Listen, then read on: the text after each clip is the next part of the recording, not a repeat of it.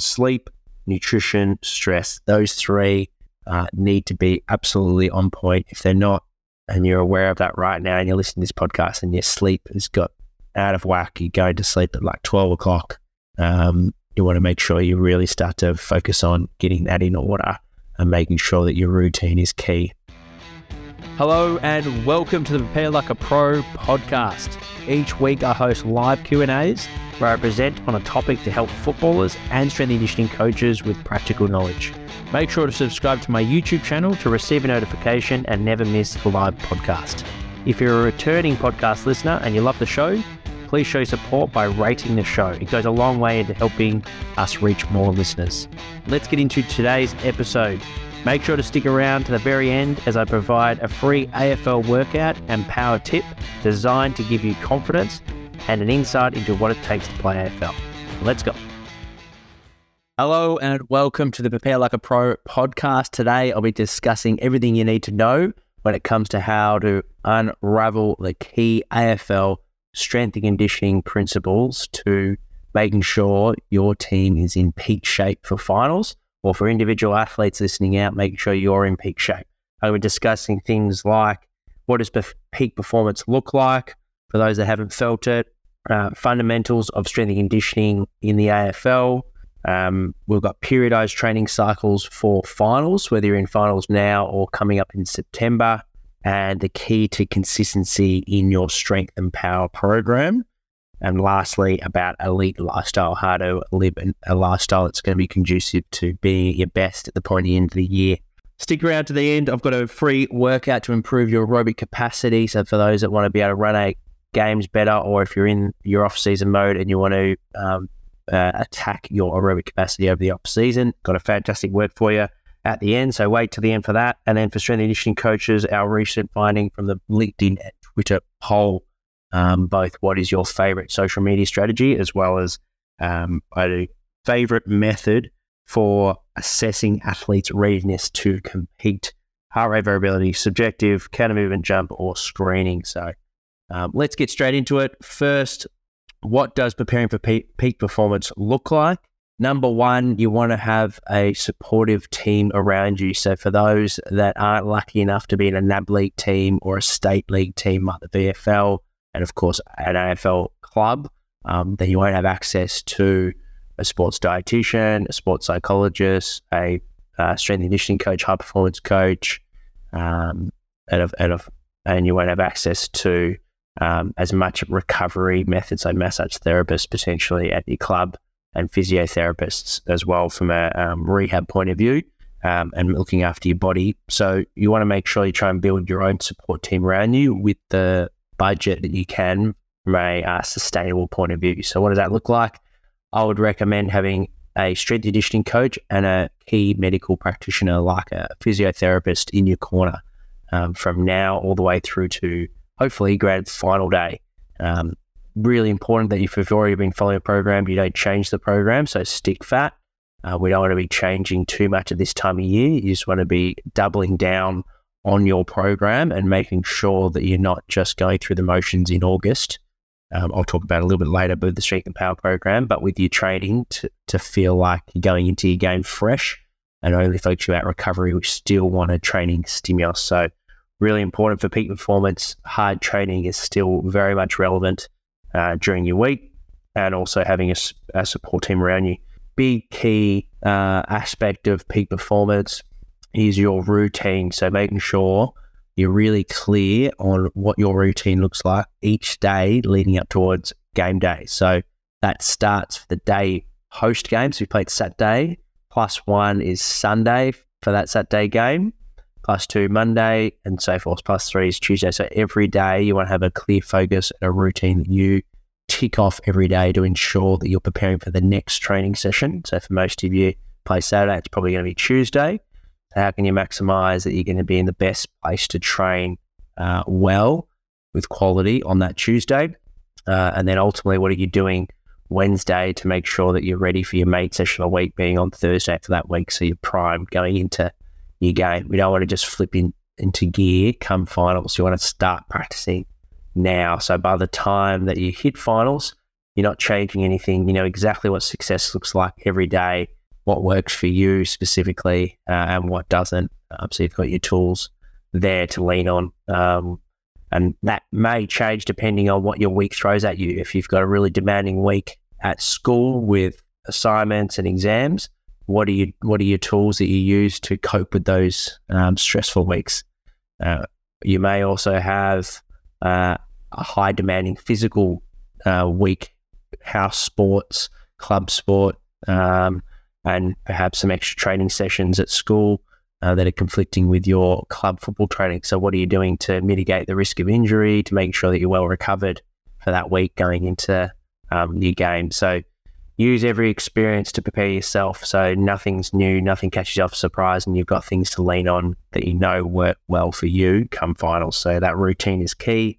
Have a reflection practice. That could just simply be what worked well for you that week, particularly for the games that you played really well and you're happy with your performance and you feel like your preparation had something to do with that. What did you change from the week prior that you're going to continue in your routine? And conversely, on the ones that the game didn't quite go well, perhaps you had a start. You started slow and it took a while to get into the game. What did the week look like? Don't just look at the morning of that game. Think of that as the reason, or then what you did the night before. Look at the whole week. I think too often we can just look at, what did I changed my breakfast, or I didn't really warm up with as much intensity, or I slept in. Those things do make an impact, but look at it as the bigger picture is what did the whole week look like? How was it different to the week prior? And ultimately learn from those experiences as well. And then your preparation, like I said before, really maximizing every training session and make sure you got a clear focus on your game. So if Tuesdays are lighter, more of a recovery-based session, make sure your skills are on point. You're really focusing on hitting your kicks, your leading patterns, whatever is important for your game. And then on the Thursday, make sure you're bringing above match intensity to at least 2 drills so you're primed, prepared, and ready to perform that weekend. Next one's the fundamentals of strength and conditioning in the AFL. So typically for a training session, we'll have a performance prep or some sort of routine where we're doing some mobility drills, some running drills, light movement to start with. So like some ground-based mobility, some foam rolling, and you're just working on waking the body up, essentially getting the body activated, hitting some good movement positions, some good angles that we're going to use on the field. So things like releasing your hamstrings, your groins, your upper back, your ankles. So making sure that everything feels good as you start to increase the intensity during the performance prep. And you might be doing some plyometrics to it on some explosive energy, elastic strength. Then we go into your on-field warm-up where we're working on things like your first 3 steps of acceleration, making sure we've got good angles. You're making sure that you're not you're putting force into the ground appropriately, so you've got good mechanics, and also working on your lateral speed, your agility, so some reactive components, getting the balls involved, the coaches involved, and working on your power cutting, your drop stepping, lateral shuffles, being able to swivel the head quickly, and making sure that you're really alert and going into your first football drill. So that warm-up on field should be high intensity in nature. You might do some sprinting work in that main training session as well, so getting exposed to some max velocities using the centre square, 50-metre space to hit some high speed. And then typically we're going to move into your football program, and that's where we want to get majority of your running loads. So if those use GPS, majority of your running loads with a football involved. That's the key to AFL strength and conditioning right now. So if you want to have that AFL experience and use it, and you don't have access to a coach or you can't work with us for whatever reason, then make sure you apply these practices to your training during the week. And then from there, we individualize the strength and power work in the gym. So using things like wellness, heart rate variability, checking in with the athlete, how are they feeling, how have they pulled up from the game, working closely with the medical team, specifically physios, on how they're screening on the bed, and how's their body moving, what's their mobility like, to adjust their loads in the gym and on the field. We also want to maintain good chronic exposure, because that's insurance, that's a vaccine to preventing for soft tissue injuries like hamstrings, groin injuries, calf injuries. So this time of year isn't the time that we want to drop off. as an AFL strength and conditioning coach, we're focused on making sure we're maintaining good chronic exposure for some that perhaps didn't play as much game time, or they didn't, their loads during training due to their mindset, whatever it is dropping off. We want to make sure we're getting them some extra top-up conditioning to ensure that they've kept their chronic load, which is just their 4-week average of distance and high speed and sprint distance, in a good spot to make sure come finals they're ready for whatever comes at them. So maintaining enough workload is also really, really important. We don't want to just always be stripping workload off the athletes, because in a couple of weeks' time, their base is going to be reduced, and therefore you're putting them at risk of having a spike in a potential game or a really demanding game week, which typically finals, you're going to pick up your intensity and you're going to pick up your running loads. So we want to prepare for that for August. Moving into periodizing training cycle for finals. This is where we want to focus on 2 key areas. As strength and conditioning coaches, we want to make sure we're maximizing intensity. So the intensity of the football program, the intensity of the athletes are attacking everything that we're doing, from warm-up to agility to speed run-throughs. We want to make sure there's real purpose to everything that we're doing. So intensity is key, because we're working on a mantra of, generally speaking, minimum effective dose for the athletes. So it's not the time of year where we're just going to be putting in extra long-term athlete development focuses for players. Typically, it's going to be all about what does that athlete need to make sure that we're going to prepare well for this week, but also for the weeks to come for this current season. So everything that we're doing is for the now. We're not so much focusing on doing things for 3 years down the track. So we want to make sure we're getting that minimum effective dose, because if we over-prescribe our load, we're going to elicit more fatigue on that system, and that's going to reduce your ability to perform in that current game. So we want to make sure we're getting that prescription right. So intensity is key. Make sure we're getting high intensity, because naturally the volume of our workload is going to be slightly down during the week to be able to manage the intensity of the game of finals on the weekend. So being really deliberate with our on-field prescription, being really deliberate with our in-gym work. It's from a strength and which you go into our next topic of consistency of the strength program. It's not the time to necessarily play around with progressions and regressions of an exercise. We want to have definitely change to the program, and you might be in a block now for another couple of weeks, and at the end of August, perhaps there's a bye week in between your home and away season and your season. That's where we bring in a new program, and we stick with that program for the whole finals campaign, because what we want is familiarization. The body's going to be really efficient at adapting from those exercises, those movement patterns. Whereas if you're throwing new exercises at the athlete all the time, you're constantly getting delayed muscle soreness, which is part of the fatigue system.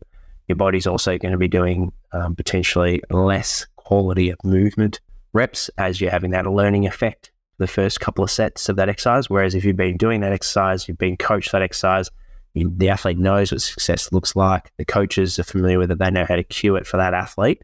It's familiar for everyone, the whole environment. You're going to get better intensity, better quality movement, and you're going to be pulling up, the athletes will be pulling up better for it. So make sure that you're really deliberate with the exercise that you're using. The athletes are familiar with it, and there's change, but there's not a lot of change. Like I said, you might be in a block now, and then you go through a new block for that finals campaign, and you stick with it. Last one, elite lifestyle. So the big 3, I harp about this all the time, and I've done specific podcasts on and presentations for in our academy membership on sleep, nutrition, stress. Those 3 need to be absolutely on point. If they're not, and you're aware of that right now, and you're listening to this podcast and your sleep has got out of whack, you go to sleep at like 12 o'clock, you want to make sure you really start to focus on getting that in order and making sure that your routine is key. There's lots of research out there. There's lots of tips out there on how to improve your sleep hygiene. So check those out. If you're listening to podcasts, search for sleep on a podcast. You can listen to it that way on YouTube. No doubt some of our AFL educational content will come up. From a nutrition perspective, the basics are key. So making sure you're eating healthy food. The source of that food, where you're getting it from, is of the highest quality that you can afford, and it's fresh. and that you enjoy eating the food as well. So making sure your nutrition is down pat, and then from a stress point of view, making sure that whatever your life stresses are, you have coping strategies to be able to manage them. So that's not burning your mental energy. So if you're feeling like you're getting to training sessions and you're finding it hard to concentrate, you're moody, you're not enjoying the training, look at what are some life stresses that are taking away from that focus. It might be assignments that are due, like I said. It might be some relationship issues. It could be people you hang around with outside of your sport. It's not supportive of your training regime. So think about the top 5 people that you're hanging around with. Is that causing stress? We want to make sure that everything is in order. If you want to have peak performance, everything needs to be in check to be able to maximize that. So ultimately, every day you should be waking up and excited to get out of bed and having fun with what you're doing. And if you're not, then look at what's your environment, what's your sleep, what's your stress, what's your nutrition, and what can you do to control those controllables. And in saying that, there's going to be some days that are just naturally going to be challenging, and there's a roller coaster with it. Expect those your biggest learnings are from those challenges. But for a majority of the time, I want to make sure you, especially early on in your career, you're excited about the day, you're excited about what's in front of you, and you're enjoying the process, because that's probably more important than all these tips combined. Is make sure you're having fun. So that's it for a formula of how to apply an AFL strength and conditioning process to any level of football that you're playing. As I mentioned there's no technology in there that you can't afford. There's no resource that you can't have access to. They're all things that you can focus on and make tweaks to now in August to make sure come September you play the best finals campaign you've ever played. So I'd love to hear about some changes that you made from this podcast. If you could direct message me, that would be fantastic. See who's applying the content and how you found and what changes you made as well from applying the content. That'd be fantastic.